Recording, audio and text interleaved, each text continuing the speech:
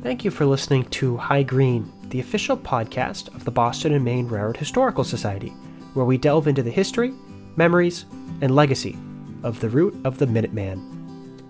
High Green is funded by your membership in the Boston and Maine Railroad Historical Society, and any views expressed on the show are solely those of the owner.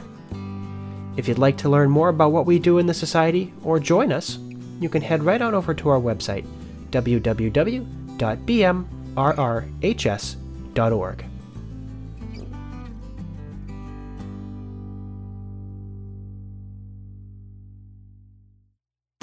Perhaps this story hasn't been told in B&M circles, but it's a B&M story and it's a good one.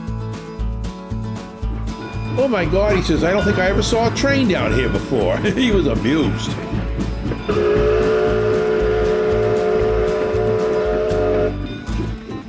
I still have that wanderlust. I still want to go back railroading.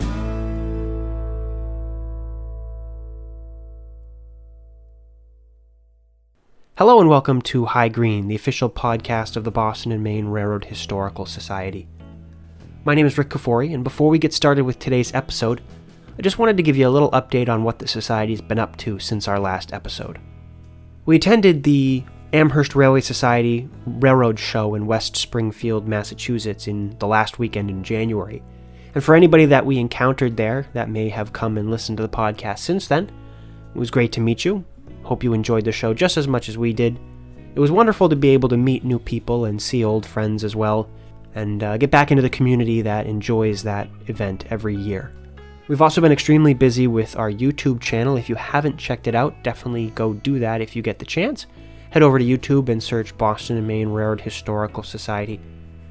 Not only have we been adding to our series Minuteman Steam, which is a short documentary series about the different types of steam locomotives the Boston and Maine rostered, we've also started a companion series, Minuteman Diesels, and the very first episode covering the B&M's F7s aired earlier in February. We're also working on new episodes of Minuteman Tales. We have one in the works that's going to come out in the next few days, about Bedford, Massachusetts, and the Lexington branch, so hopefully you'll enjoy that one as well. Of course, as always, if you'd like to learn more about the organization, you can head over to our website, www.bmrrhs.org. You can learn how to support our nonprofit organization, sign up as a member if you'd like. You can also browse our online archives. We have an extensive collection of B&M materials available digitally online.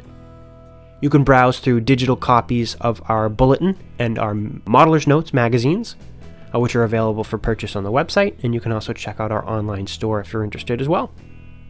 Part of our mission statement here at the Boston and Maine Railroad Historical Society is not only to preserve the memory and legacy of the B&M, but also the numerous railroads that the B&M connected with, did business with, and was associated with in the New England region. One of those better-known operations was the Rutland Railroad, a railroad primarily operating in the state of Vermont, but also in New York State as well. The Rutland was a much celebrated, if not troubled, railroad, a Yankee railroad through and through, its main traffic primarily being dairy products including milk, much of which traveled from the Rutland system over the Boston and Maine to reach big markets like Boston. Despite its interesting history, fascinating equipment, and beautiful rural backdrop, the Rutland was a troubled railroad, often encountering financial difficulties and employee issues as well. The Rutland first entered receivership in 1938, which resulted in cost-cutting, wage reduction, and a number of things to improve its financial standing. By the 1950s, the troubled Rutland had ended passenger service rather early in 1953. After an employee strike for 3 weeks. The Rutland dieselized fairly early as well in 1953, replacing its large steam roster with mostly Alco products. In early 1961, additional worker strikes and increased financial difficulties caused the Rutland to apply to the Interstate Commerce Commission to completely abandon the entire system. The measure was approved, however the state of Vermont acted quickly to try to save the business that depended on the railroad. Under Governors Ray Keezer and eventually more largely Phil Hoff, the state of Vermont acted very quickly to establish short-line operations on the former Rutland Railroad system, working with J. Wolfson from New Jersey to establish the Vermont Railway and Nelson Blount to establish the Green Mountain Railroad. Despite all its troubles, the Rutland has always been popular among railroad enthusiasts for its interesting equipment, Yankee charm, among other things. Perhaps no enthusiast knew the Rutland better than Steve Mumley. Steve just passed recently in January after a short bout with cancer, but truly loved the Rutland Railroad through and through, and he had worked for the successors, the Vermont Railway and the Green Mountain Railroad as well. Steve's father, George Mumley, worked for the Rutland Railroad starting in 1937, right up through the strike, and later worked for the Central Vermont after the Rutland Railway abandoned its entire system in the early 1960s. Thanks to Jim Dufour, who loaned us this cassette tape recording, today we hear an interview between Steve Mumley and his father, George Mumley, recorded in August 1991. George talks about some of the interesting stories he encountered while working for the Rutland, from the height of the steam era right through the dieselization process and into the 1960s as well. We hope you enjoy the conversation between Steve and his father George, recounting the Rutland Railroad, one of the large railroads that the Boston and Maine regularly did business with in the New England region. Without further ado, Steve and George from 1991.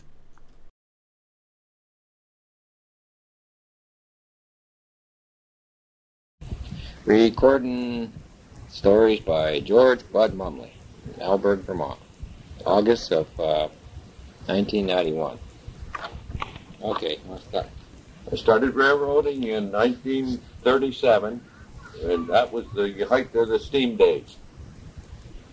And we had ash pits and hostlers, mechanics to fix the engines, and it was a coal chute to Kohler engines, roundhouses, and used to put them in there, and they had a big stack on top of the roundhouse to let the smoke out. And we used to love to go up through the mountains with the steam engines when they'd bark, and the woods would echo it back at you. Yeah.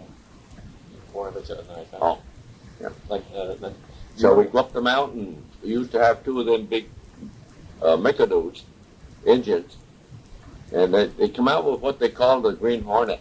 It was the 90s. In the they were 90s. They called them the Green Hornets. Yep. And we go up, and they had all new innovations on them. They had a air whistle. You press instead of pulling the cord like in the steam days, they had a button that you'd push to blow the horn. And and then what we'd do, in the fall we had a little trouble with the steam. We go down through Champlain, there were a lot of trees, and the leaves would get on the rails. And they'd pick the drivers up. And the whole engine would shake, the wheels would go brrrr. You know, it's kind of scary, you know? And but after we get out of there, it was right by the station there, the leaves were falling in the fall, and it made the track slippery. The engineer put the sand down, and after we get out of there, we'd take off again. Yeah. And so we went up the mountain. We used to always have a helper because those days there were no tractor trailers, and everything went by rail. Yeah. Everything. All the gas, tank, well, it was everything. Everything.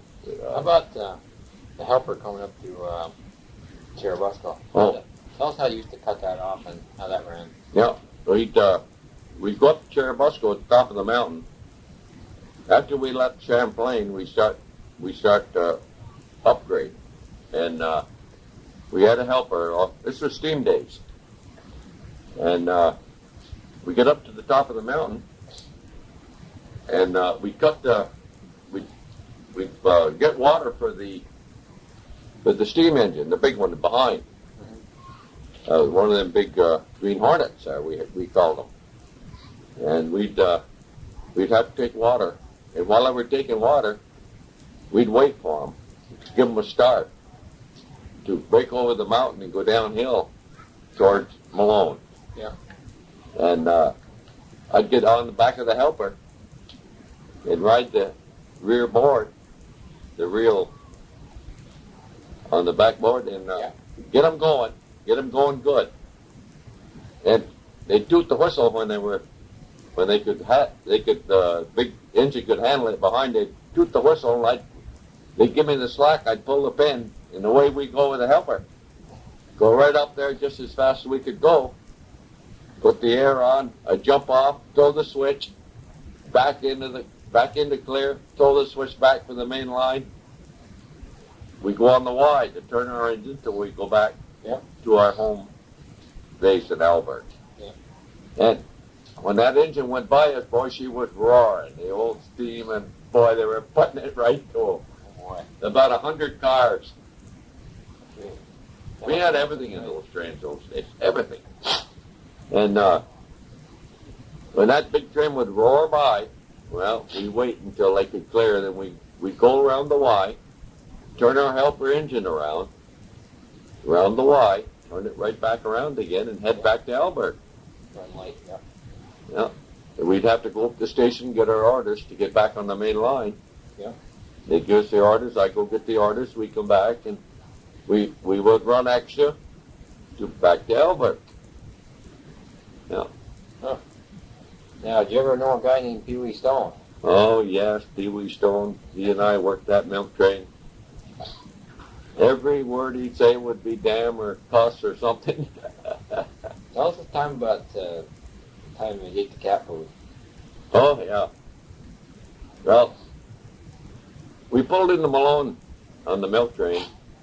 Pee Wee was conductor. And Ethel used to bring him his meal or sandwiches or something because he'd have to go through to Ogdensburg. Of course, we didn't have any way of getting food on the train at the time, you know. She'd bring him the sandwiches. Well, anyway, when he came back, he did head back. He had a day off. He did head back to Malone.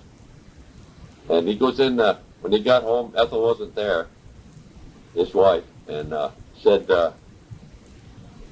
you went and got the meat. It was in the fridge. So he made some sandwiches for himself. It was made out of the cat food. So he got mad when he heard that Ethel said, well, you ate the cat food. Pee Wee said, well, I thought that was meat for a sandwich. Well, I should know that was cat food. So Pee Wee said to her, don't you say a word that I eat the cat food. Well, Ethel couldn't. Next time she'd come down to the station where we were going through the next day, she couldn't hold it no longer. And she said, you know what Pee Wee did? And I said, no, what'd he do? Says, he had cat food sandwiches. Ate the cat's food. Yeah. And he made her promise not to tell me or tell anybody on the train. Told Jerry Newtown not. You didn't. Pee Wee eat the cat food. You didn't tease him at all, did you? Huh? You didn't tease him at all. Oh yeah, we got after him. We asked him how he liked the cat food. Yeah. Went out of Albert on a cold, windy, snowy day.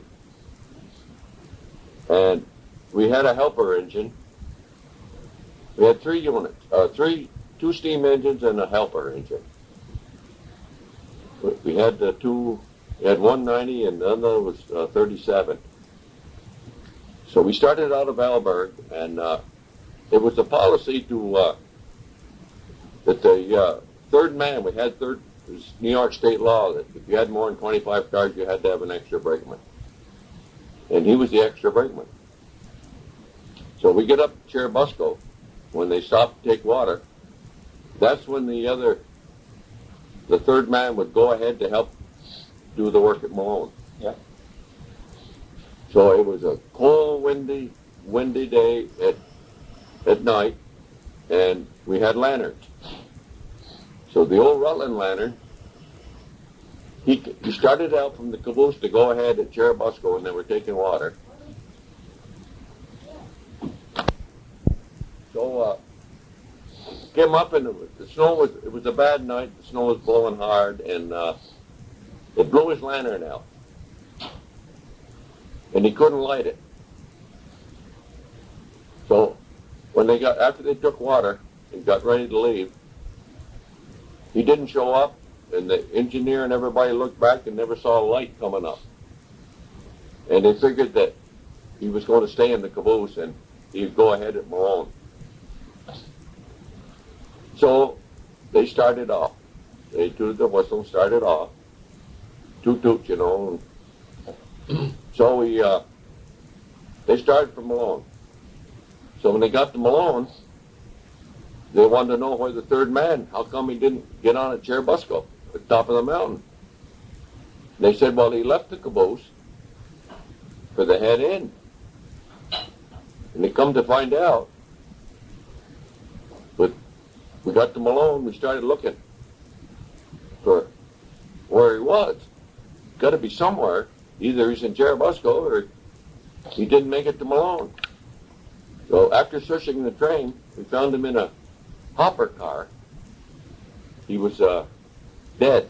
Oh, what was this guy's name? Donut. D-O-N. Yeah. His name was Donut. We got him. He was an older man that came during the war when we couldn't get any. The boys were all Service, yeah. in the service, and he was an older man, but he had a little railroad experience. So finally, we searched in the train, climbed up in this empty hopper, about halfway of the train, and he was down in the hopper. Went down and he was dead. It was 20 below zero that night, and going down, after we went downhill, the train would pick up to 45, 50, 55 miles an hour downhill, you know. Yeah, we get the coal dust. And the coal dust choked him, and the cold air froze him. Oh. This is another tragedy. It was one of the men I worked with. There was a helper engine had gone through to Norwood, New York, where we had to deliver to the New York Central, our train. And the government inspector was there, and he said there was too much steam blowing by that engine would obstruct your view to the cylinders. So they had to send it back to Alberg to have shopping. So they came down with that light engine back to Alberg from Norwood, New York. So when they, so on the way, there was a switcher over at Ross's Point, across the lake, was doing their work, delivering the CN DNA. You had two connections over The there. Albert switcher used to go to Ross's Point. The switcher. Yeah. The switcher was over to Ross's Point delivering the cars and picking up the interchange. And so this engine came down, but the switcher had left Ross's Point and headed for Alberg over the trestle. So this engine came down. The engineer was supposed to go in and see the register, and he read it wrong. So they started out, and the switcher was only going 10, 15 miles an hour because they had no pony wheels on the front end. It was only restricted speed. Yeah. And we're hauling cars back to Alberg. So and they didn't put markers out on the caboose. But they put daylight markers out with just hung the markers up. Yeah. Denoting the rear end of the train. So they come off the bridge, and the switcher was just inside of the little woody section off the end of the bridge, yeah, on a little slight curve. And with the steam blowing from that helper engine that was supposed to be repaired, didn't see the switcher. Smashed right into the caboose. It was Christmas Eve. And the engineer said, well, we're going home for Christmas. He opened the throttle right up. They were only traveling 10 miles an hour, and he was going 30, 35. Smashed right into that caboose.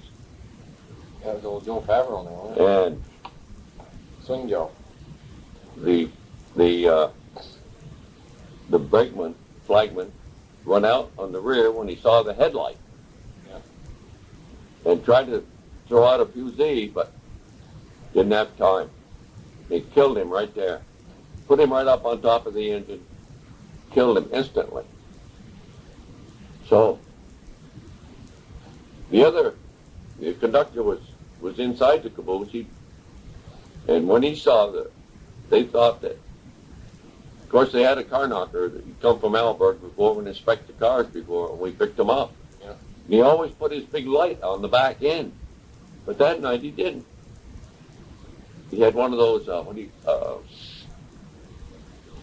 fill them with, Oh, yeah, they had some kind of gas they put in them. yeah, and they were gas lights. Yeah. And he always put it on the back platform lit. That night he didn't. They would have seen it. They never saw that caboose, and they went on the rear of the train. He opened up that thing just like a watermelon, went right into the caboose. Yeah. Oh. Yeah, killed Joe. You used to work with Joe, didn't you? The irony of the whole thing is that Joe wanted me to go with him because we were working. He said, "We'll go. If you want to come with me, George, we'll work the night job when it's so hot in the daytime. And then we can switch back onto the daytime when the weather's better." So I said, "No, I'm going to stay where I am. You know, if it hadn't, that could have been me back there. Yeah. Instead of Joe." Yeah, you used to work with him. Yeah. And it's irony to know, Stephen, that how many times that I've had come close to being killed that I didn't. Mm. It is really something. The time of the runaway car in Oh, yeah, out there in... Malone Junction, Yep. I could have been killed very easily, but I wasn't. Mm. And there's 7 or 8 fellows I worked with were all killed. Yeah, pretty dangerous business. Oh, yes. It was heavy equipment we handled, you know. Yeah, no radio, nothing. No radios. It was all hand signals and old kerosene lanterns and huge steam engines. Yep. It was a real thing. Well, we had this local freight, and we used to have these LCL cars. You know, we'd have to unload freight at each station. Yep. So we went into Chateauguay, and the conductor, Fred Samoran, says, "You can go up and do the switching, and I'll keep the other brakeman here to help unload the car." So I said, "Okay." So I go out, and I pull the pin ahead of the way car that we had unloading, and we had to go up in the yard. We had cattle cars up there, and feed cars, coal, and I was going to do the switching. So I pulled the pin, and I motioned the engineer ahead just a little bit with you, just a little wave of my hand. Just pull away so I won't have to hold the pin up. We'll come away. Okay. So they took right off. You know, I just wanted to pull ahead a little off the pin. We had those motions that would say off the pin. Yeah. So they took off, and they run right over the derail and derailed the engine. Uh-oh. Who's the engineer? Riley. Oh. Larry Riley was the engineer. And Stearns was the fireman. He never looked at it. See, the derail was on the track. There was a derail. I just motioned my head a little so I could go up and throw that derail. So they took right off, and I said, "Oh, my goodness." Then went over that derail. It used to put house cars there, see, and they had a derail. Yeah. It was downgrade, so anything, somebody let the brake off of those cars, they wouldn't want them in line. So they had a derail on that siding. So, oh my goodness. I says, "I'll bet you," all of a sudden it came to a stop. I go up, and here's the engine on the ground. Bill must have liked that. Oh, so they had to bring another engine in from Alberg and put the railers down. You know, a re-railer. Yeah. And we got the engine back on the track, and I wasn't there then at the time because I couldn't go anywhere then because they'd stopped. So anyway, we had to have an investigation. So the superintendent come up one day and said, we're going to have an investigation on how you derailed that engine in Jetty Gate. And, well, I told him, had me in and asked me questions. Well, I said, I pulled the pin and just motioned my head easy so the pin kept dropping back, see? Yeah. But the guys that work in the car, and if I hadn't pulled the pin, it would pull the car away, the guys would have been hurt. Yeah. So I motioned my head, and I was going to walk off after I had pulled the pin for the cars we had to set off and pick up. And what happened was, when they went over the derail, I went up, and the engineer said, I knew that derail was there, but I somehow forgot about it. And the fireman said the same thing. Yeah. So when he took me in the office to, why didn't I throw the derail? So I told him, I said, I'm all to blame. I should have gone up and thrown the derail first, then walked back to 15 cars, pull the pin. So I said, I'm all to blame. I should have thrown the derail first. But it was a long walk down there to throw the derail, then walk way back, pull the pin. We wanted to save time because we were getting late, wanted to get in. So we went outlaw. We call outlaw in those days, You could work 16 hours, and that's it. Yeah. In those days, 16 hours was, a lot of times, we outlawed. Yeah. There had so much work to do. And, well, anyway, he got the engineer in there, Riley. Riley says, I'm all to blame because I knew the derail was there. And I didn't, and the fireman said the same thing. Everybody took the blame. So the superintendent came back to me and he said, you all took the blame. What am I going to do? You all took the blame. Well, he says there wasn't anybody hurt. Evidently nobody got demerits on it. No, he said, I've never made an investigation yet where everybody on the crew took the blame. Warren took it too. So he patted me on the back and said, George, you were just telling the truth. Yep. Yeah. That's pretty good. Do you remember Bill Lovett quite well, do you? Oh, yeah. His son worked there, Johnny, yeah. Come up on the milk train out of Rutland. Yeah, his son was there. And he left for the West, Yeah, got him real grand. Yeah. And, of course, he was trainmaster. The old man got him a good job, Take care of him. Yeah. And, a lot of people didn't like Johnny Lovett. No. Well, he pushed his weight a little, Yeah. Well, anyway, Let's see what else we got here. Well, tell about your wild box car ride there you had. Fort Malone. Yeah. Okay. So, those days, I'm going back in the 30s or 40s.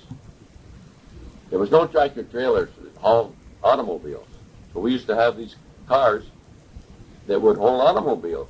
They'd chain them up, put another one underneath them. They were auto cars with big double doors. And we deliver all these cars to the dealers all along the line. Yep. So I was working Malone Switcher at the time. This is steam days. No, I take that back. We just got rid of the steam engine. We had a diesel. First diesel. And they put it in Malone Yard so we could switch with. Yeah. It was one of the 400s. Yeah, okay. And we went over to Malone Junction. So we backed in on the house and took the empty auto car, and we're going to deliver it back to New York Central. So we go to New York Central. We had to pick up over there too. They interchange, and we'd do that work. And so when we got the load, we dropped it in. What you call a drop is get a little start, pull the pin, and Let it go in. And throw the switch and let it go in towards the house. Yeah. So The other brakeman I was working with was Robert Dragon, and he spotted it right on the platform to unload. He wrote it right in there. Whether the car stopped or not, we don't know. And anyway, he stopped the car right on the spot. He put the brake up, he said. That was the day before. Yeah. So you knew the car brake was okay. Yeah. And so when we went over that time, the other brakeman pulled the pin on the engine, and we're downhill, so we're going to drop it by us. This is the next day when it's empty. Yeah, when it's empty, we went and picked it up on the back of our engine. See, then we went to Malone Junction with it. Yeah. So when we got to Malone Junction, there was no place to run around the car unless you went to, I don't know how many miles down them long tracks to just run around one empty car. Yeah. So it's downhill, we'll drop it in, what they call a drop. Yep. So Bob, the guy that rode the car in at Malone, I get up on the brake. And we dropped it in. Of course, it's a pretty steep grade right there. I start, it's fine, he got away, and he dropped off the engine, threw the switch, and I went down the siding with it. Well, there was no goddamn brake. And I was going up to at least 20 to 25 miles an hour. Right down that long, it was pretty near a mile track. The more I went, the faster it went. Yep. So they see me go when I was just supposed to stop it in the clear. They went back with the engine and took down they went the next track down and chased me. And I hollered at them when I went by, no brake, no brake. Boy, and I was going down that track. I wound it. It must have got tangled underneath or something, but I couldn't stop that car. Down the bottom, there was a little sag, and it slowed a little bit. I even got a hold of the chain Tried that, yeah. and pulled on it, so, you know what I mean? Yeah. Put the brake shoes on that car. So when we hit that little sag, the car slowed and the engine went by me. They chased me. Yeah. Right down the next track. That's the track that they went in on to begin the drop. So I said, oh boy, she's going right down. Got down to probably 10, 12 miles an hour. So, look what Gates got. Well, anyway, we went, the engine went by me. I said, oh boy, they're going to go down ahead of me, and then when I come down with it, they'll catch me. So then I started picking up speed after I got out of the sag, still downhill. So when I hit the sag, the engine picked up speed. Were chasing me down the next track. And they went ahead of me, and I said, oh boy, I'm all set now. All I got to do is when they get the other end, I'll just couple on the engine. Stop me. Yeah. Well, what happened was, the fireman got off and he run like the dickens to throw a switch. Those are spring switches. He could have gone through them, see? Yeah. But the engineer was hollering at him, there's derails down here, derails. I don't want to derail this engine. So it slowed him right down. And the fireman was motioning, come on, because there's no derails, because he run down ahead of the engine. Yeah. So, That was Earl King, wasn't it? yeah, Earl was running like a fool, and no derails. He was motioning the engineer to come. Well, it was too late. I went through the switch, run through it, and I was headed, I don't know where, I thought it was on the main line. I was headed right out to Montreal. Huh. Yeah, that's right on the main line. Yeah. I said, if I get on that main line, it's all downhill. Where am I going to go? Anyway, they come behind me and nail that car Right on with the switches, and the pins drop. Usually, 9 times out of 10, you hit a moving car with the engine, just give it a more start. Yeah. They hit it just right when the pin dropped. And when it did, it almost threw me off the end of the car. You know, Yeah. Yeah, quick stop. it was a quick stop and a jar, you know. I was so exhausted. that I was shaking like a leaf. I had no strength at all, Stephen. Couldn't get off the car. I couldn't get off the car. My legs were shaking. My arms were tired. I lay right down on the car. Earl come over and he was hollering up. He says, "Are you all right?" And I said, "I'm all right, but I can't get off right now. I got to get my strength back." And everything was flowing through my arms and my legs. You know, Yeah. it was just like electric shocks. I was exhausted. Anyway, I said, "Give me time, and I get my strength back. I'll come down the ladder." So it took me a good 15 minutes, you know. Finally, I said, "I'll try it." And I lay right down on the catwalk, you know. Yeah. And finally, I get on my knees, in my hands, and I had to turn around to go down the ladder. Yeah. And when I got enough strength back to go down the ladder, I climbed back down.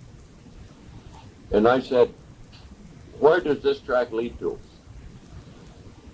There was a great big embankment with a red light. It was a great big pile of stop. The stop ends to come out of the yard so it wouldn't go on the main line. Oh, okay, yeah, dead end track. Yeah. Dead end track. It was a great big mound with a red light on it. Yeah. And if I'd have hit that on that car when I had no strength, I'd have been flying through the air. Gone. I've been gone. Yeah. Huh. Cheeseman? Another one of my, What's his name? Dizzy Cheeseman? No. It was another, one of his brothers. Got done? Yep. So, I was called for the afternoon switcher in Alberg, and we had two switchers, one day and one night. And I went down to work, and they had this friend of mine, their fellow brakeman, laying on the lawn. I said, "What's the matter with him?" They said, "He's dead." I said, "What do you mean, dead?" He says, "He just got killed here in the yard." Ooh. And what happened was that we were short of men. It was during the war times. And he had to double over, work two shifts. It was a terrible hot day. Yeah. And our tracks were awful close together. And he was riding the side of a boxcar when they went down through the yard. And they said he got kind of overcome by the heat, and he put his head back and struck the car on the adjoining track with his head. Huh. And it just crushed his skull. Huh. And then there was that Dick Courtois that I went to work on the CB after Rutland went out of business. I went over on the CB, and Dick Courtois was riding a car, coal car. He used to work with us. Yeah. He went on to Central Vermont. He was riding his coal car up, a lot of snow on the track, and they jumped the track, and he was riding the side. He run into his own train. Hung him right up crushed him. Then there was later years on Amtrak is when the conductor I worked with for years, Vern Church, Yeah. was killed in the Amtrak wreck. Yeah. Standing in the vestibule. I lost 12 guys died in my 41 years of railroad. Were killed. Well, Pee Wee there, he was a free spirit, if you know what I mean. Oh, yeah. And everything was okay with Pee Wee. But boy, when he'd get mad, his face get red as a beet, you know? Yeah. His face be red as the devil. Well, anyway, he kind of used the language the wrong way, you know, but he was really chicken-hearted. So he went down on Harrison Place in Malone, where I was up there at the time, working. I was brakeman, he was conductor. And he went down the street, and he bought a duck. They had some ducks there, you know. So he bought a duck. He was going to take them home, and he was going to kill them and dress them, and they'd have duck. Well, he'd have a few beers, you know. And he got thirsty again. So he took the duck, under his arm. He walked into the bar room. He wanted 2 beers. The bartender said, 2? Well, he says, 1 for the duck and 1 for me. So he said, you got a plate? The guy said, yeah. Well, give me a soup dish. So he took the bottle. He had 2 bottles of beer. He had 1 for him, 1 for the duck. He poured the beer in the bowl, and he put the duck up there, and the duck lacked it up. The duck was drinking that beer to beat that with his bill. So Pee Wee finished his beer. So he said to the bartender, you got a string or anything in here? And he says, yep. So he gave Pee Wee, Pee Wee took the duck out, tied the string around his neck, started walking down the street with the duck. The duck was waddling all over, he drunk in the dickens. You had to kind of pull him along. He was waddling all over and falling over and everything. That duck. Oh, good. Oh, gee whiz. I tell you, that guy was a character. Oh, He was always doing something that was unusual. Oh, geez, really, he picked on that agent there And all the time. Then he goes and he gets the loudest polka dot hat you ever saw. And he put that on. Oh, geez, how big those were. I remember seeing those. Oh, yeah. And he Polka dot hat. polka dot. Oh, They have the brightest polka dot you ever saw. And he'd come out and he'd look at you as if, kind of he'd turn his head a little bit and look at you as if he was going to say something about his hat. I didn't dare because, boy, he'd probably call me every name in the book. How about, remember was that him with the cars on the ground there at Malone? Oh, yeah. Didn't I tell you that one and the other one? When Yeah, I guess you we did. counted the cars and we told Pee Wee, I said, we got enough in there. 23 cars I was going to hold. He said, no. He said, you're wrong. You counted wrong. He said, you got 2 more to go in on that track. If you don't, he says, I got to go way up there and set them off and then come back and get them, and we could push them in there. We pushed them in there right over the 2 of them over the derail, the other end of the track. He must have got the merit for that. Well, he'd get out of it somehow. Yeah. Well, He was a smart old duck, Yeah, he knew everybody in Rutland. and he was our general chairman. Yeah. That protected our jobs and everything. Yeah. So he goes down to Rutland, to meet with the superintendent. We wanted a raise. And we were under this, they were cutting our pay, see? Yeah. At the time, it got a little hard going, and they started cutting our pay. So, here he goes down, puts his fist on the table. Lovett says, the general manager said, we can't give it to you. We just don't have it. We're not going to give it to you. Pee Wee slammed his fist down the table. Oh, he said, wait a minute. He went and took a penny out of his pocket and he slammed it on the table. He says, there's your compensation. He went down the stairs. Lovett followed him right down, right at the bottom of the stairs, and he was yelling at him. They were screaming, both of them. Yeah, he's popping them in. Oh, boy, he got that guy into Lovett into a tantrum. I can believe it. Oh, yeah. There it goes. I guess I'll have to start over again. We had a little interruption, huh? Yeah.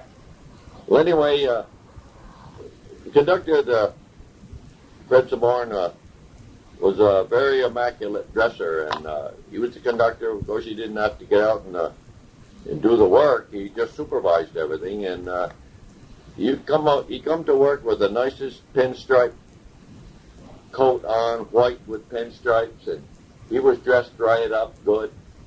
So this was during the war, and we had to go down and Sheridan Iron Works in Champlain and get, they made airplane wings for the planes. And we had these open-end cars where they'd load the wings through they were so long, it'd be the whole length of the car, 50 foot long. And they'd load that car with airplane wings. And so we went down one time and we were there a long time because they had one more they hadn't quite finished. And so the engine, we had steam then, and the old steam days, and The engine had sat there for about an hour. And finally Fred walked down to see what was wrong. We didn't come back from the shop. And when he came down, he was standing by the engine, and about the time he got there, the car was ready to go. So we went to start it up, and when they pulled the throttle, it had been laying there for so long that the black stuff would come out of the stack. And it spewed right out of the stack, and it came down just like rain, right on his beautiful jacket. It was a polka dot jacket, boy, when he got it. Well, anyway, he was an awful violent man. He just cussed and everything else at the engineer because he should have put his shuttlecocks on to blow the steam first before he pulled the throttle, to blow that out on the side, not up in the air. Well, anyway, he was covered with black water, and he was a mess. And boy, was he mad. He had to work all the rest of the day like that. So we never saw him again. I guess he was too ashamed to get out of the caboose. We never saw him again until we tied up in Malone. And he said, that engineer did that to me. And the engineer said, well, I didn't. What are you doing down here? He said, those guys are doing a good job down here. You didn't have to come down. Well, he says, it's your own fault. You got peppered. He was a cribbage fan. He loved to play cribbage. And so we're on the milk train, and then this passenger and combination, passenger and milk. And in between stations, we didn't have anything to do, so we'd bring out the cribbage board. And we played cribbage, 5 cents a hole. Yeah. So he was a very good cribbage player. Boy, and he used to take me for a ride all the time. And always wanted to get some money out of me, and he'd laugh at me. So this time, I got on the street. I got the cards. Boy, and I put it to him good, too. So all of a sudden, I never saw you be so lucky, he said. Never, never, never be so lucky as that. So we had to stop at Ellenburg, let some passengers off, take on a couple. And we had to do some milk work, so I went up ahead, and I was gone quite a while. And I come back, and he says, well, we're going to leave there with Chatty Gay. That's another half hour before we get there, and we'll play some more cribbage. So we started. Boy, my luck still held. And I get the nicest cards, And finally, when we got Chatty Gay, boy, he got mad, so he took that pack of cards. I said, you fix those cards when I was up doing the work there at Ellenburg, getting them milk cars set off, taking care of the passengers. You were back here, and I said, you fix that deck. No, he says, I didn't. Well, after I beat him, he said, I told you I didn't fix that deck. So we pegged up a couple more holes, Stephen, and I beat him again. He jumped right up and took the cards, and he threw them right out the back of the coach. He threw them right there flying all over the tracks. Didn't Pee Wee like to make you have you make the calls on the rainy days? Oh yeah. We get a thunderstorm. We used to have to pull in, clear our train up, see, and we pull in on the side, and we call the operator out of the box there at the earphones, and we'd ring. Had a ringer. We'd ring the station. He'd answer, and I'd say, well, so our number of our train was in the clear up here, and he said you can have a clear block. We had the clear semaphore signals that would give them a clear. Call them clear blocks, Yep. Give them the green light and the green signal. Well, anyway, it was thunder and, it wasn't raining yet, but thundering and lightning. Pee Wee says, George, you go up and clear us up there, he said, in the box. And I said, well, you got to do what the conductor says. You got to go and do it. Right. So I went in the box, and he was looking out the window. We had those lightning wicket. All of a sudden, boy, that lightning hit that line. It came right into my ears. Snap. Crack! And I took the headphones off, and I threw them. I could see Pee Wee was laughing like a fool in there. The coach, he said, he got it. That made his old day. Yeah. Oh, so I said, that's enough of that. We'll pull down. I'm not going back in that box again. And I put it away. We pulled down the siding down to the other end. And I says, I'll go clear us up down here. Not anymore in that box. Oh, boy. Those were the days, huh? Oh, jeez. It was always something. Always something. And we're going to be talking about the Rutland Milk Train on the ONLC, train number 7 and 8. That would be number 7 north and number 8 south. Okay, and what we're going to do is talk about a typical day's work as you went to work in Elburg and work north on number 7. Okay? Yeah, going north. Okay. Where's it? Just talk? All right, ready to roll. Okay. We get on number 7 at Elburg, change the crews from the main line crews, would get off, and we'd get on and go to Augsburg, New York. And we'd go down, the first duty was to go down back into the ice house and load the LCL cars, that's less carload, with ice. And they had a crew down there that used to put the ice, and of course we'd help them drag the ice in. There were 60, 70 pound cakes, 80 pounds. And then we'd have to divide them up, put them so many cakes in one end, so many in the other end, so the car wouldn't be loaded where it would be off balance, where the couplings wouldn't, they would come apart. Yeah. So we'd balance the load, and we'd ice up 3 of them. And then we'd leave there, and we'd go to, our next stop would be Champlain. And then we'd fly the car by, and we put the engine towards the Sheridan and Ironworks there at Champlain, and the car down the main line. Then we'd go back with the engine, get our train, and we'd pull down those onto the car and push it up to the Champlain Creamery and spot it up there at the platform. And our next stop would be Ellenburg. They took what we call the bottle cars. They were thermos glass line tanks. There were 2 tanks, one on each end of the car. And they used to have little windows up above that you used to put the pipes through to pump the milk in. And these tanks all had a little glass near the top, so when the milk, they could see that when the tanks were full.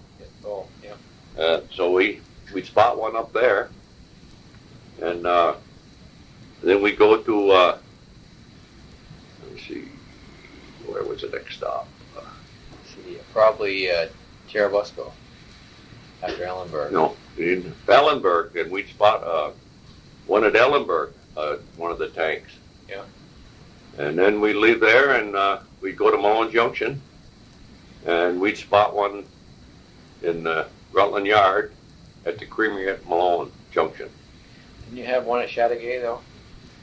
Now, Chateauguay had by Chateauguay, I skipped Chateauguay, but yeah. We used to spot a tank in there, tank car.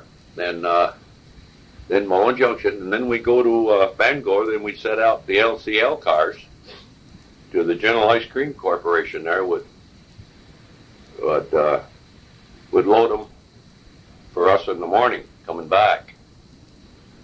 Then we go to Norwood, and we leave one of the tanks for the what was that? I don't remember what they're. Norwood and St. Lawrence?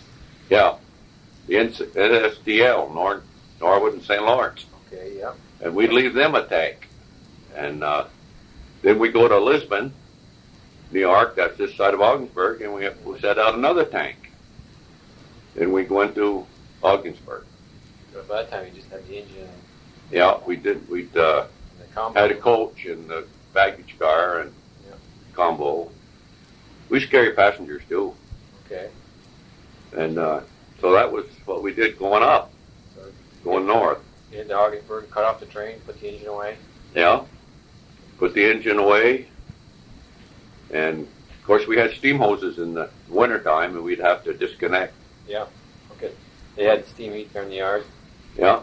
And When you had Then we'd put the engine on the engine house track, and they'd go to the engine house. The next morning, we'd leave. We'd get up early. you had a rooming house, you stayed there. Yeah, yeah. We stayed at a rooming house overnight, and the hotel would give us a room for 50 cents. Boy, that's a pretty good deal. Yeah, we used to stay up there. The only trouble is the fire station was awful close by, and they started that fire. The siren would take us right out of bed. But it was 50 cents. Couldn't beat that price. You know? And so we paid our own those days. The railroad didn't. Okay. Railroad didn't pay it. Then we had another place, a boarding house that charged us 50 cents a night. And that was close to the station. Okay. So it was the first house up on, we'll go up the hill off the station, and it was the first house on the left. And so we decided for the same price, a lot closer, especially in the winter. We didn't have to walk so far. Oh, yeah. Well, anyway, we used to stay there. And then there was another boarding house there that boarded the railroad men. Her name was Mrs. Bastian. And she used to have a lot of roomers there. She had New York Central men and Rutland men. Uh-huh. And, well, anyway, we got set off at Ogdensburg. And next morning, we'd get up early, 5 o'clock. We'd go right down to work. And we'd get our engine off the engine house and couple onto the train. In the wintertime, we'd hook up the steam hoses and get the steam through the train. And then we'd leave on schedule. What, 6:30? Yeah. And then we'd get up around, we'd get to Lisbon. We'd have to pick up our tank car. We set out. It was loaded. And we'd pick that up. And we'd go to Norwood. And then we get another one there off the JNLC. Norwood and St. Lawrence. Norwood and St. Lawrence, I mean to say. Yeah. And then our next stop would be, let me think now. Let's see, no. No. Then we go to, Let's see, probably. North Lawrence. North Lawrence would have, That's a big I station. forgot that. Going up, we'd set up Yeah, that's big. That's these big flat railroad. cars with 2 tanks on them Yes, sir. Yeah. at North Lawrence. So we'd go down to North Lawrence, down the hole there by the river. We'd go down there and we'd pick that one up. Okay. And one day when we were going down there one day to get that car, they were doing some work on the creamery. And they had a dynamite. They set off some dynamite, and the stones were hitting the cars and everything. I jump off and cover up my head. And it was an awful boom. Boy. Didn't let you know they were coming in there. Oh, that was the Borden Ice Cream Company, or the Borden Creamery. Oh, boy. And it was Borden. Of course, they couldn't have warned us. They didn't think we'd be coming down in there. And they let that blast go. Boy, I'll tell you. Well, anyway, we'd pick that car up, and then our next stop would be See, how about Winthrop? Nothing there?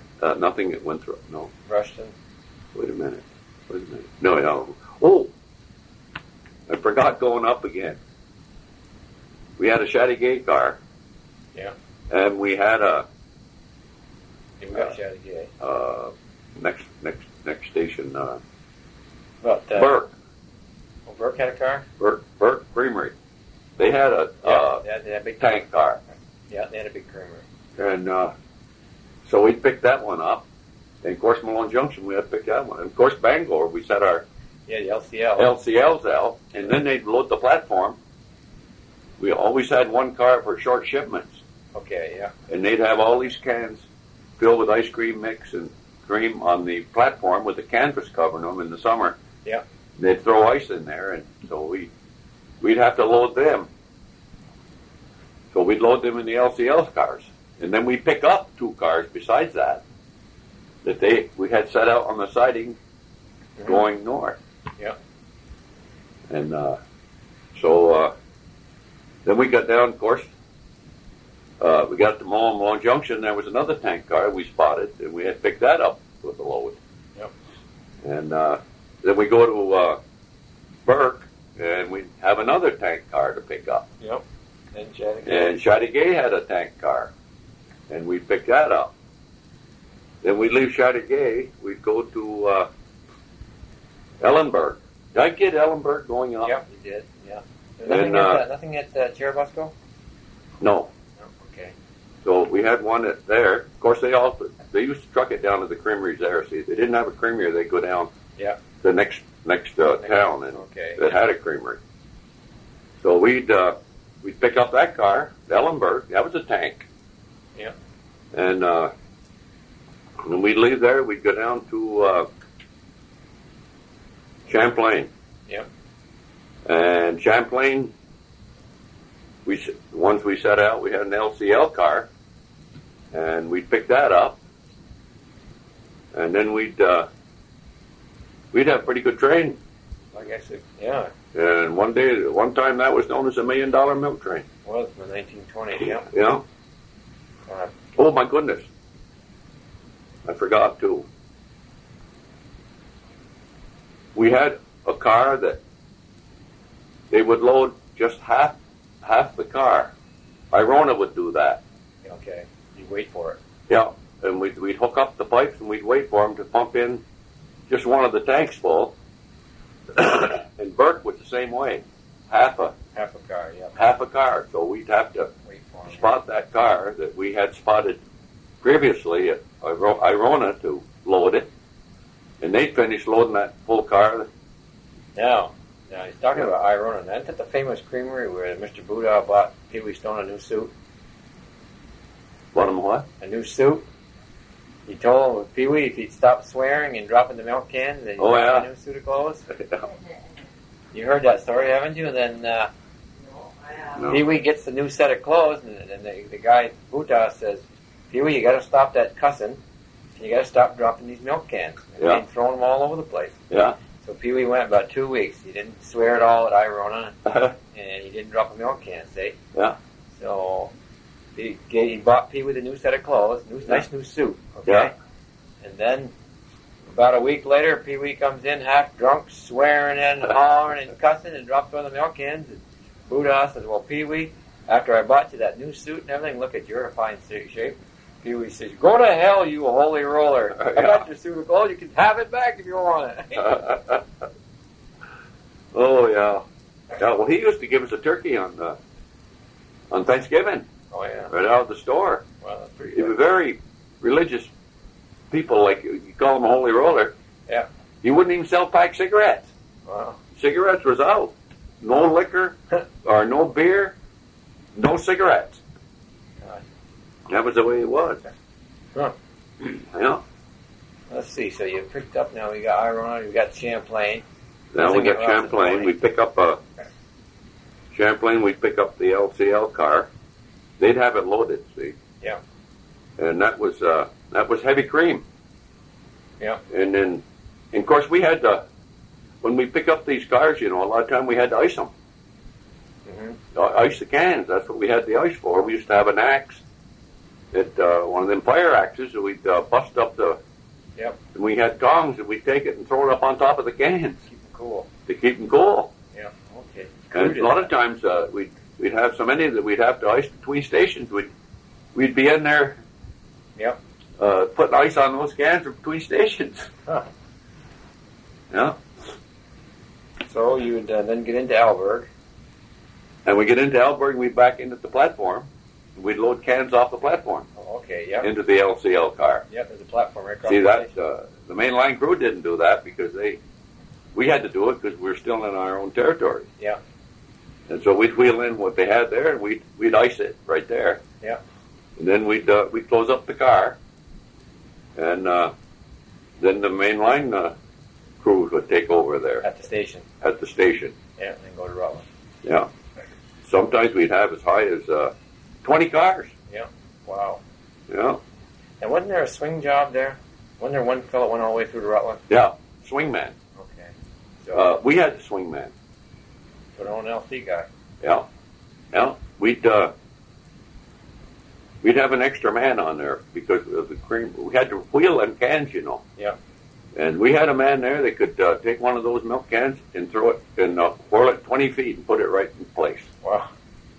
Line them right up. Bing, bing, bing, bing. Wheel them. You know. That wasn't you? Fling them. Oh, yeah. We'd stand right there with Newtown and I and Pat, Levanchi, Ted Levanchi.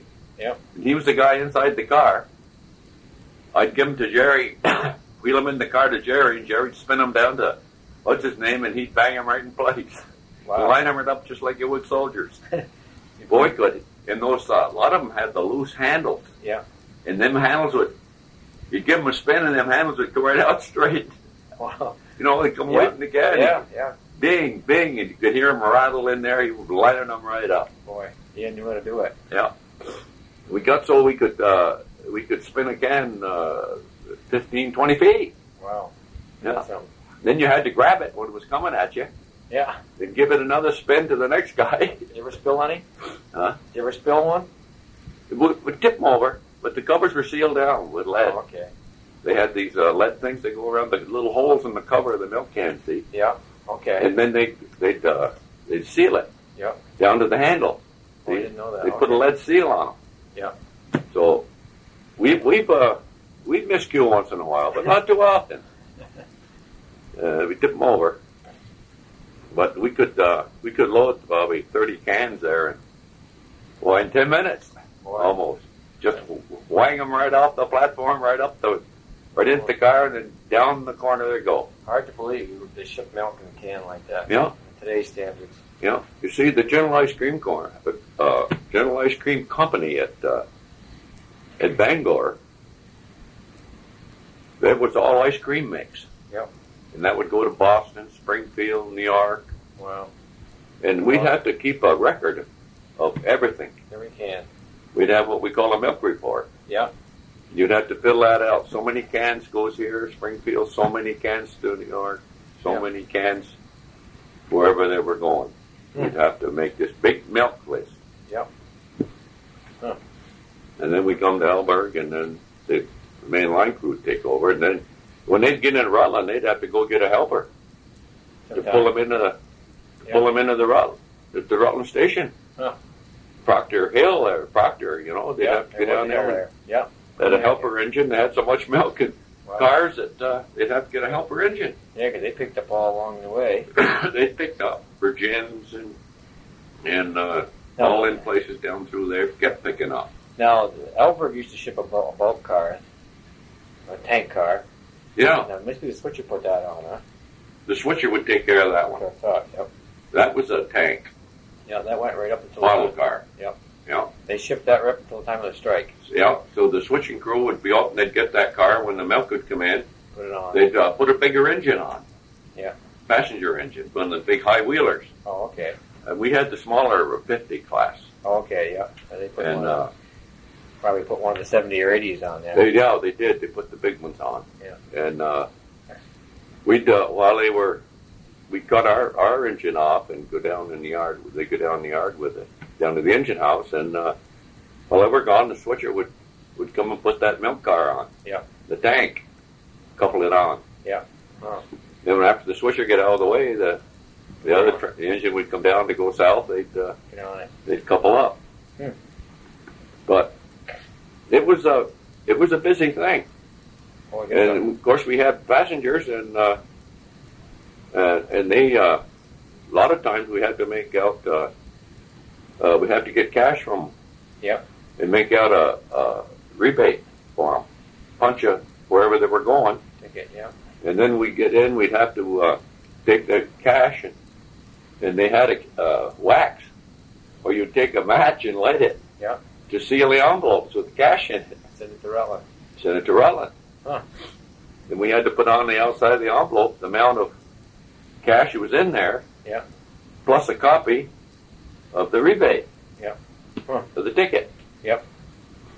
So we had these big books, and each had a carbon, so we can make two. See, one went to the passenger, and the other went to Rutland with the cash. Yep.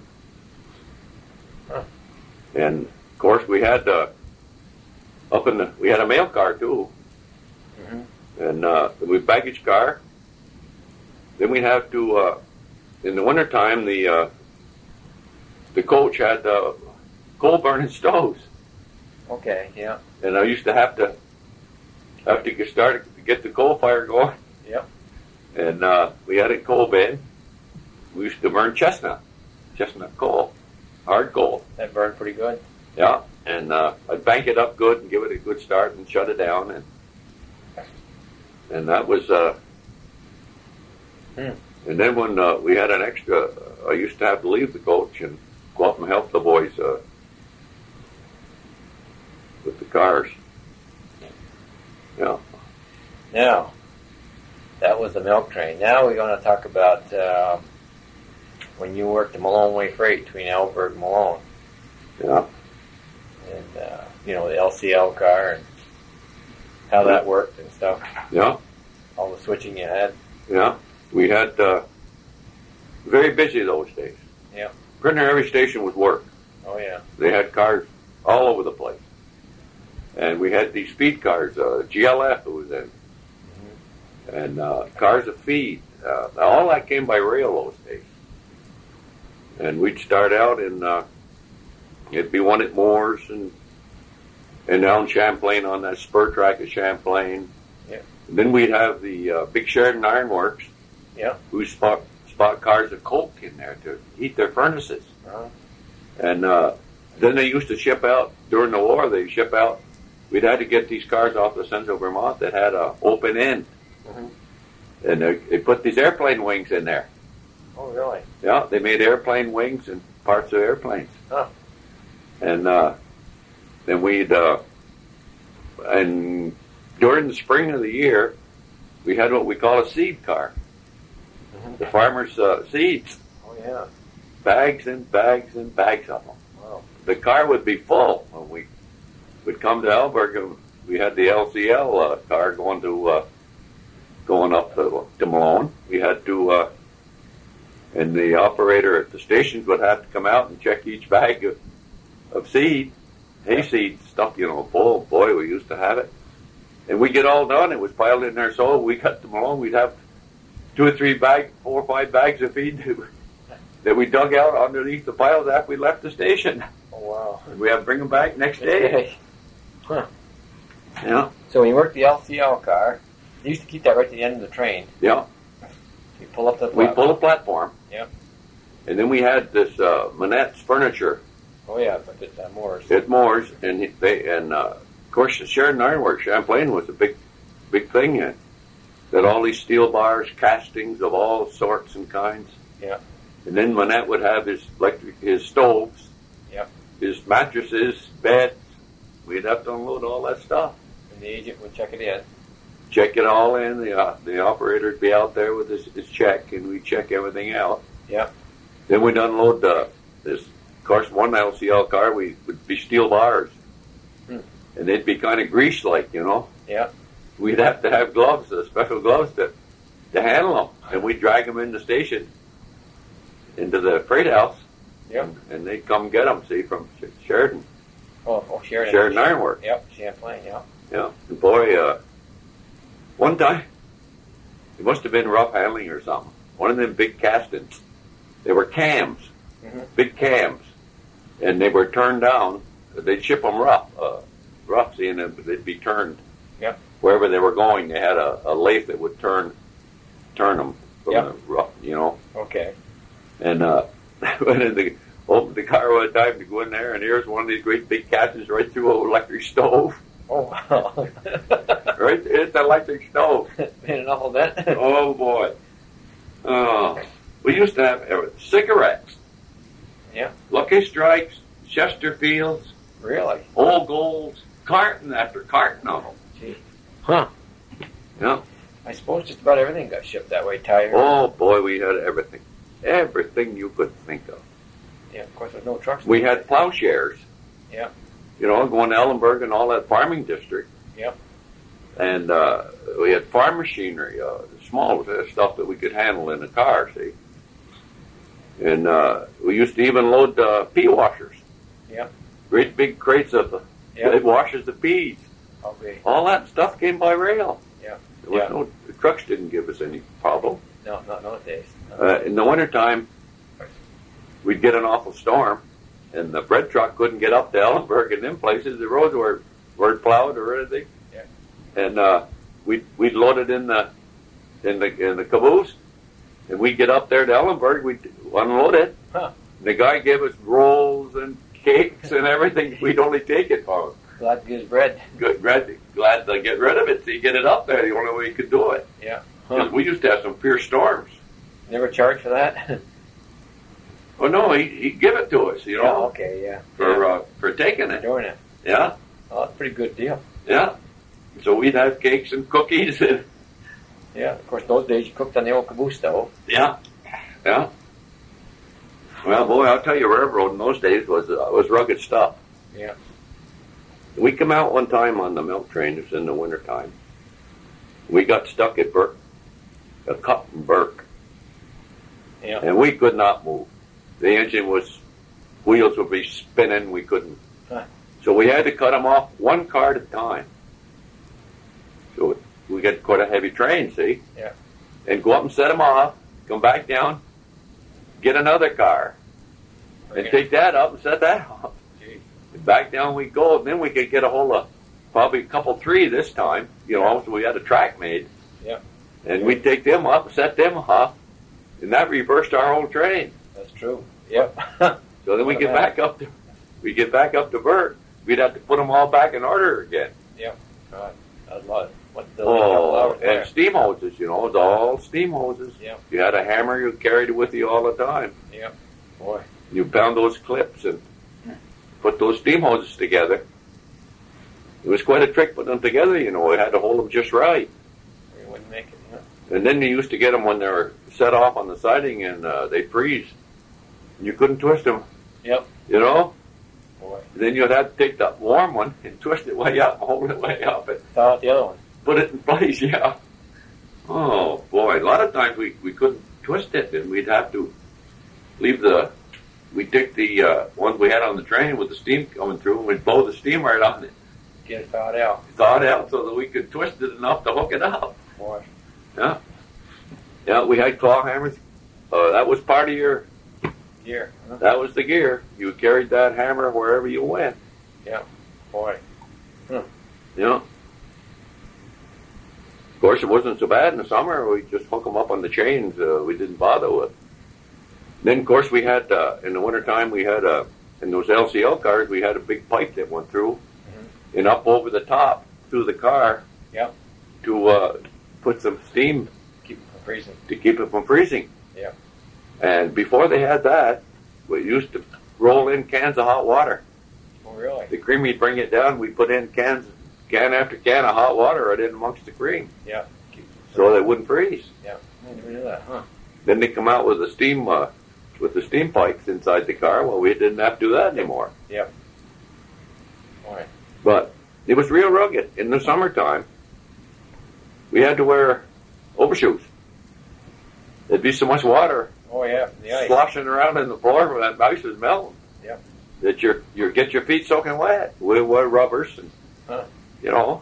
Yep. In the wintertime, of course, we had our overshoes on then, see. But that's the way it was. It was a rugged job. And you worked Malone Yard for what, about 7 years? Oh, yeah, all of that, yeah. Yeah. And that was a busy place. Yes, sir. Oh, all the feed companies, lumber companies, interconnections to New York Central. And then we'd have to make up the train when it come in. Mm-hmm. We'd have to throw out the Malone cars, and we switch it all around. I used to block out, what, the B&M? Yeah, they took a switcher off in Norwood. That was the time I was working in Malone. And we'd have to switch that train out at Malone. New York Central would deliver it, and they'd pull it right to...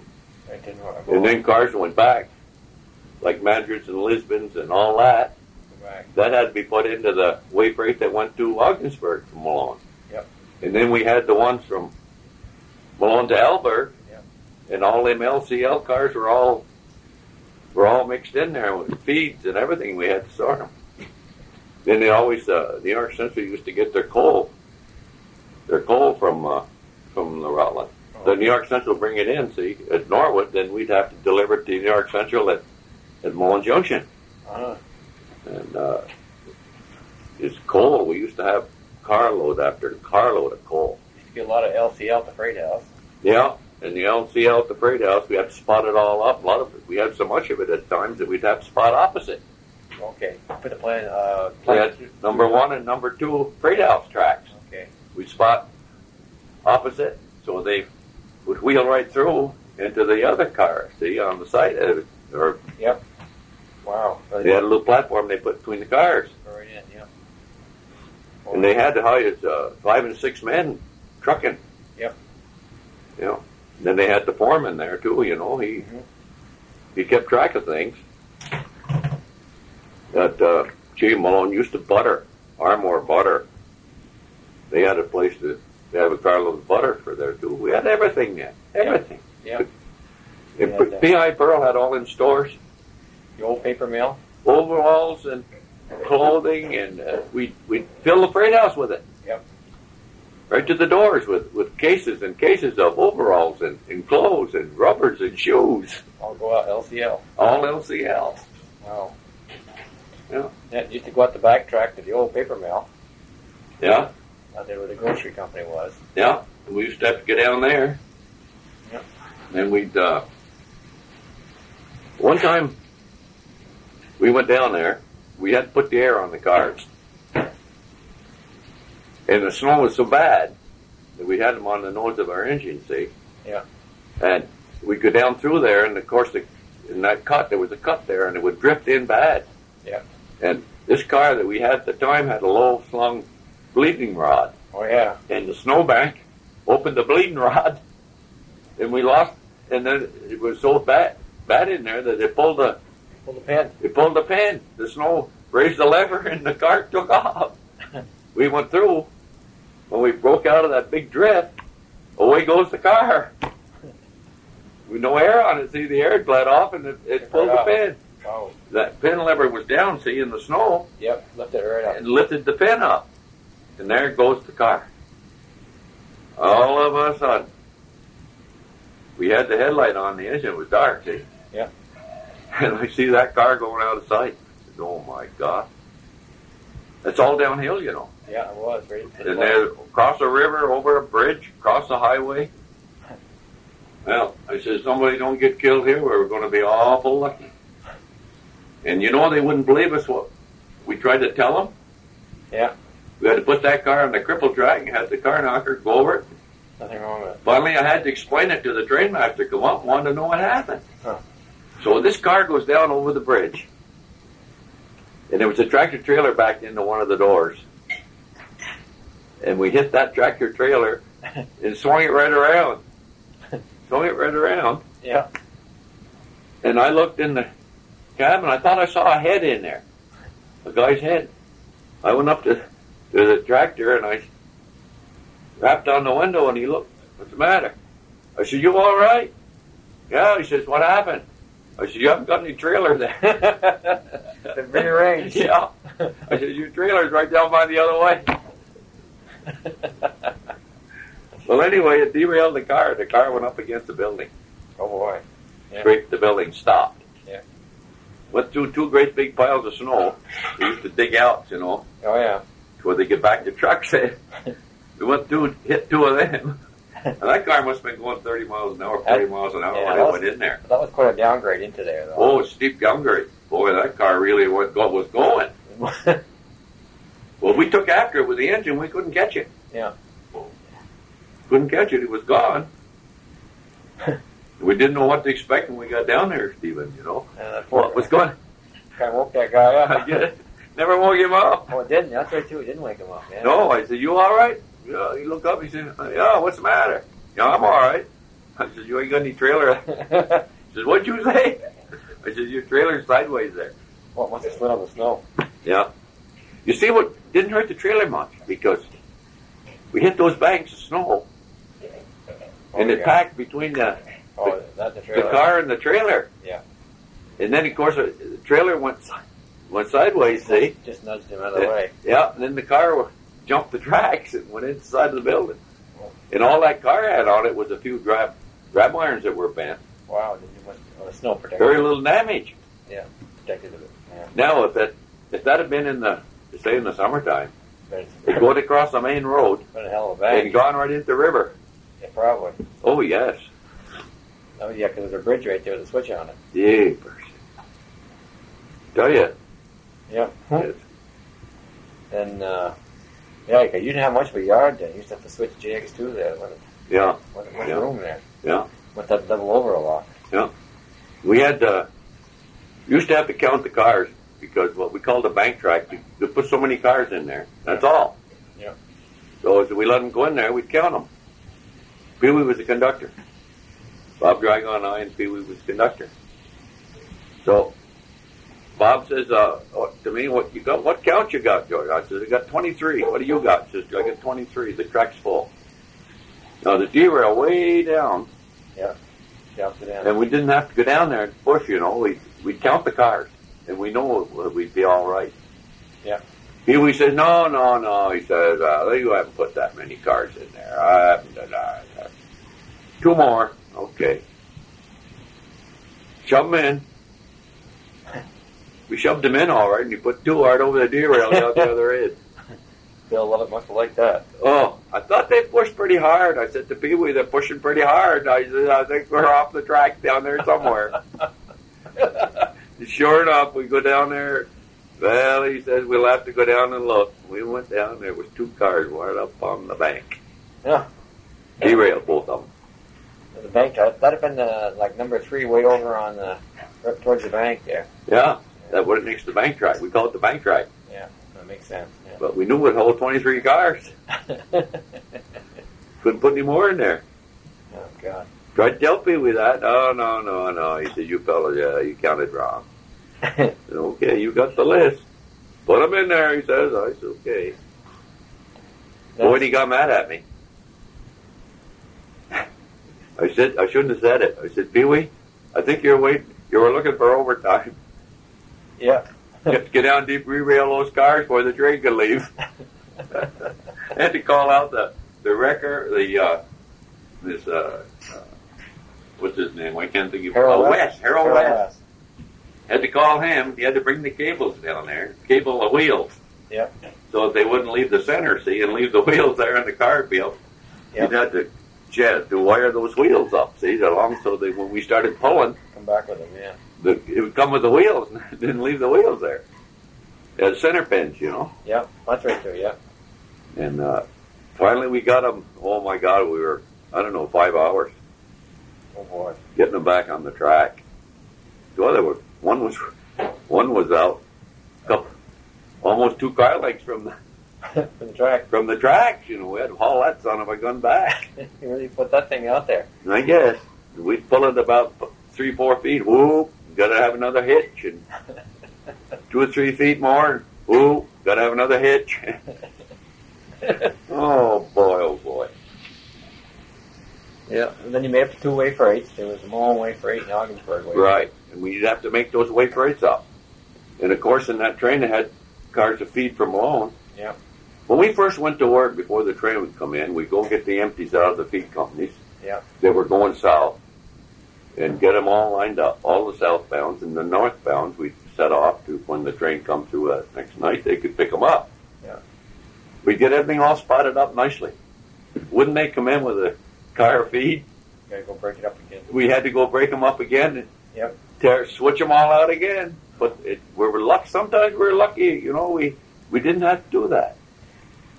They really didn't know it was coming ahead of time then. That's right. Then they had to bottle gas there too. Yeah, Baker. And Baker. And the GLF feed company was in behind that, so we'd have to go get the gas car off there, set it off, spot up our GLF cars, feed cars. Yeah. Then put the gas car back on spot. Huh. Then we go up and there's another place that was lumber, and we'd have to spot that up. Brick, cars of brick. Yep. Lumber, sheetrock. Yep. Oh boy, I'll tell you, 8 hours wouldn't do it, Yeah. Over time, all the time, we just couldn't keep up with it. Yeah. Yeah, by the time you get done with switching jigs too. Yeah, You had a lot of work in there, and then you got the weight freights made up. yeah. We were switching one night. Eddie Bedore was with us. Was a brakeman. I was running the job. I had the lists and everything. We had a lot of pulpwood cars. Yeah. So I said, well, we're not going to switch with them. We'll take them up and set them off. And I said, just shove them in the clear. Put a brake on them, shove them in the clear. And I said, come right back, and we'll go to switching. So Bedore takes them up there. What he did, there was a car in there with a handbrake on it. So he knew that, see? So he cuts them off on the fly. And this was an empty down in there. And it hit the car. There was a hobo in there.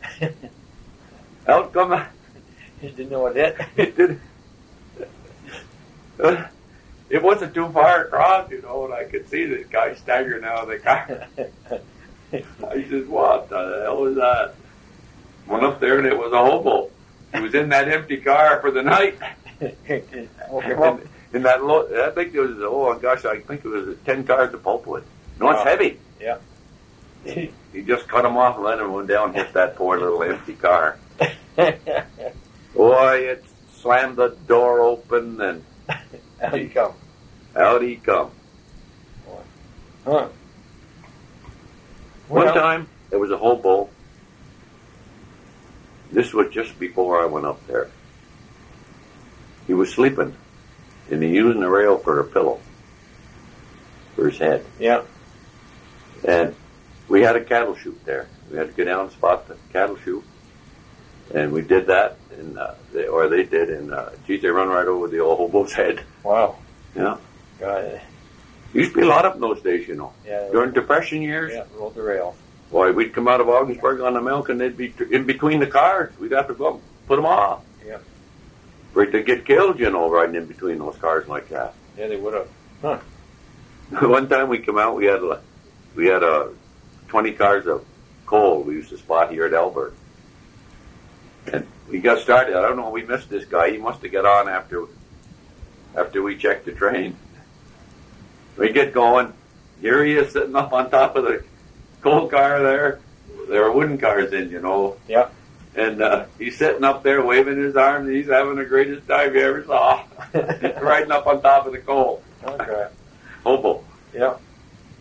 So we let him go. I was not going to stop the train. Just go throw him off.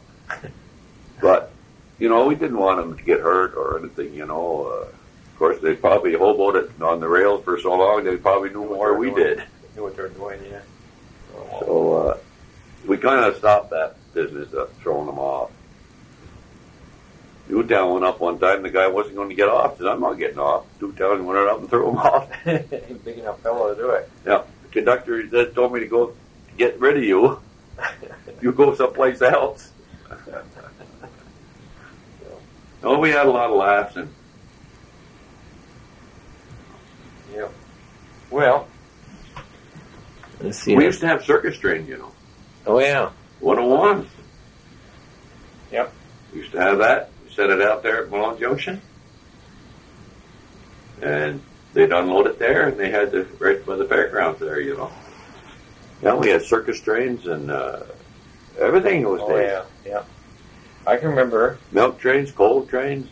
Used to be time when you go to the fair, these guys would come up with their sheep, and they'd ride in the boxcar with the sheep. Yeah, yeah. Oh, yeah. We had a fellow that used to bring sheep to the fair. Yeah, he'd ride right in the boxcar. He'd ride right in the boxcar. Yeah, I remember that coming through Alberg here. Yeah, yeah. And he'd take him up to the fair week. Because he was going to, one time he'd come off the D&H, and they picked him up at Ross's Point, and then he was going to Essex Fair. Yeah. They interchanged at Alberg, and he was down on the interchange there, and so Bob Rickson said to me, go down in that boxcar and see if that guy wants anything. I thought he was kidding me. I go down, there's a guy in there with the sheep. The door is open, he's sitting in the road with the sheep. Yeah. We used to have a carload of hogs for Mackenzie in Burlington. Oh, yeah. So, full car, just hogs. Yep. We used to take them up, didn't want to switch with them, you know. We'd take them up and set them off. This was the night job, see. Yeah. Is that Malone? At Alberg here. Oh, yeah, Alberg. Put them up on the scale track, see, out of the way. Yeah. Then we go to switching. And the last thing we do, of course, Burlington's our next stop, see. Put them on head in. We go up and get the hogs, put them on head in. Well, I went up there. You talk about, it was just getting daylight. If you ever heard a man snore, a pig will snore just like a man. Oh, yeah. And you take probably 40 hogs in there all snoring. Quite a racket. And it was quite a racket. I was a long ways away and I could hear it, you know.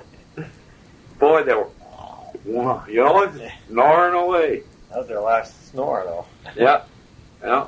And then we'd, years ago, we used to run the cattle trains, remember? oh, yes. Saturday nights. Yep. We used to go up with the freight train. We'd go up with the pulpwood for Carthage. Yep. They had a big paper mill there at Carthage. Yeah. And we'd have a solid pulp train. Then coming back, we'd have the cattle. The cattle train, yeah. Yeah. Of course, it was a solid pulp. We'd set out we'd load into these cattle cars. Okay. Yeah. And the guy used to give us $5 to help him. Yep, it was the farmer's meet. Yeah. We'd come along North Lawrence, and they'd have, on the siding, it had the calves tied to the rail. Yeah. And we'd have to untie them and put them in the car. Pick them up and throw them up in the car. Huh. Yeah. Well, of course, $5 in those days, a lot of money. Yeah. You know, that was for the whole crew. Oh, that's $5. The conductor never did any work. He'd take 3 and give. Yeah, give that to the other guys. Yeah, give us $1 apiece. He's in charge, Joe. Yeah, that was Oliver. Oh, Lenny Oliver. Yeah. What they used to call him? Hard boil. That's right, because he had a temper. Yeah. You still on the thing? Yeah. That wraps up this week's episode of High Green. If you'd like to be on the show, or if you know anybody that has stories or memories of the Boston and Maine Railroad, you could reach out to us. Please send us an email at bmrrhs@gmail.com, or you can send us a message right on Facebook. Hope you enjoyed tonight's episode, and we're looking forward to having you back for next time.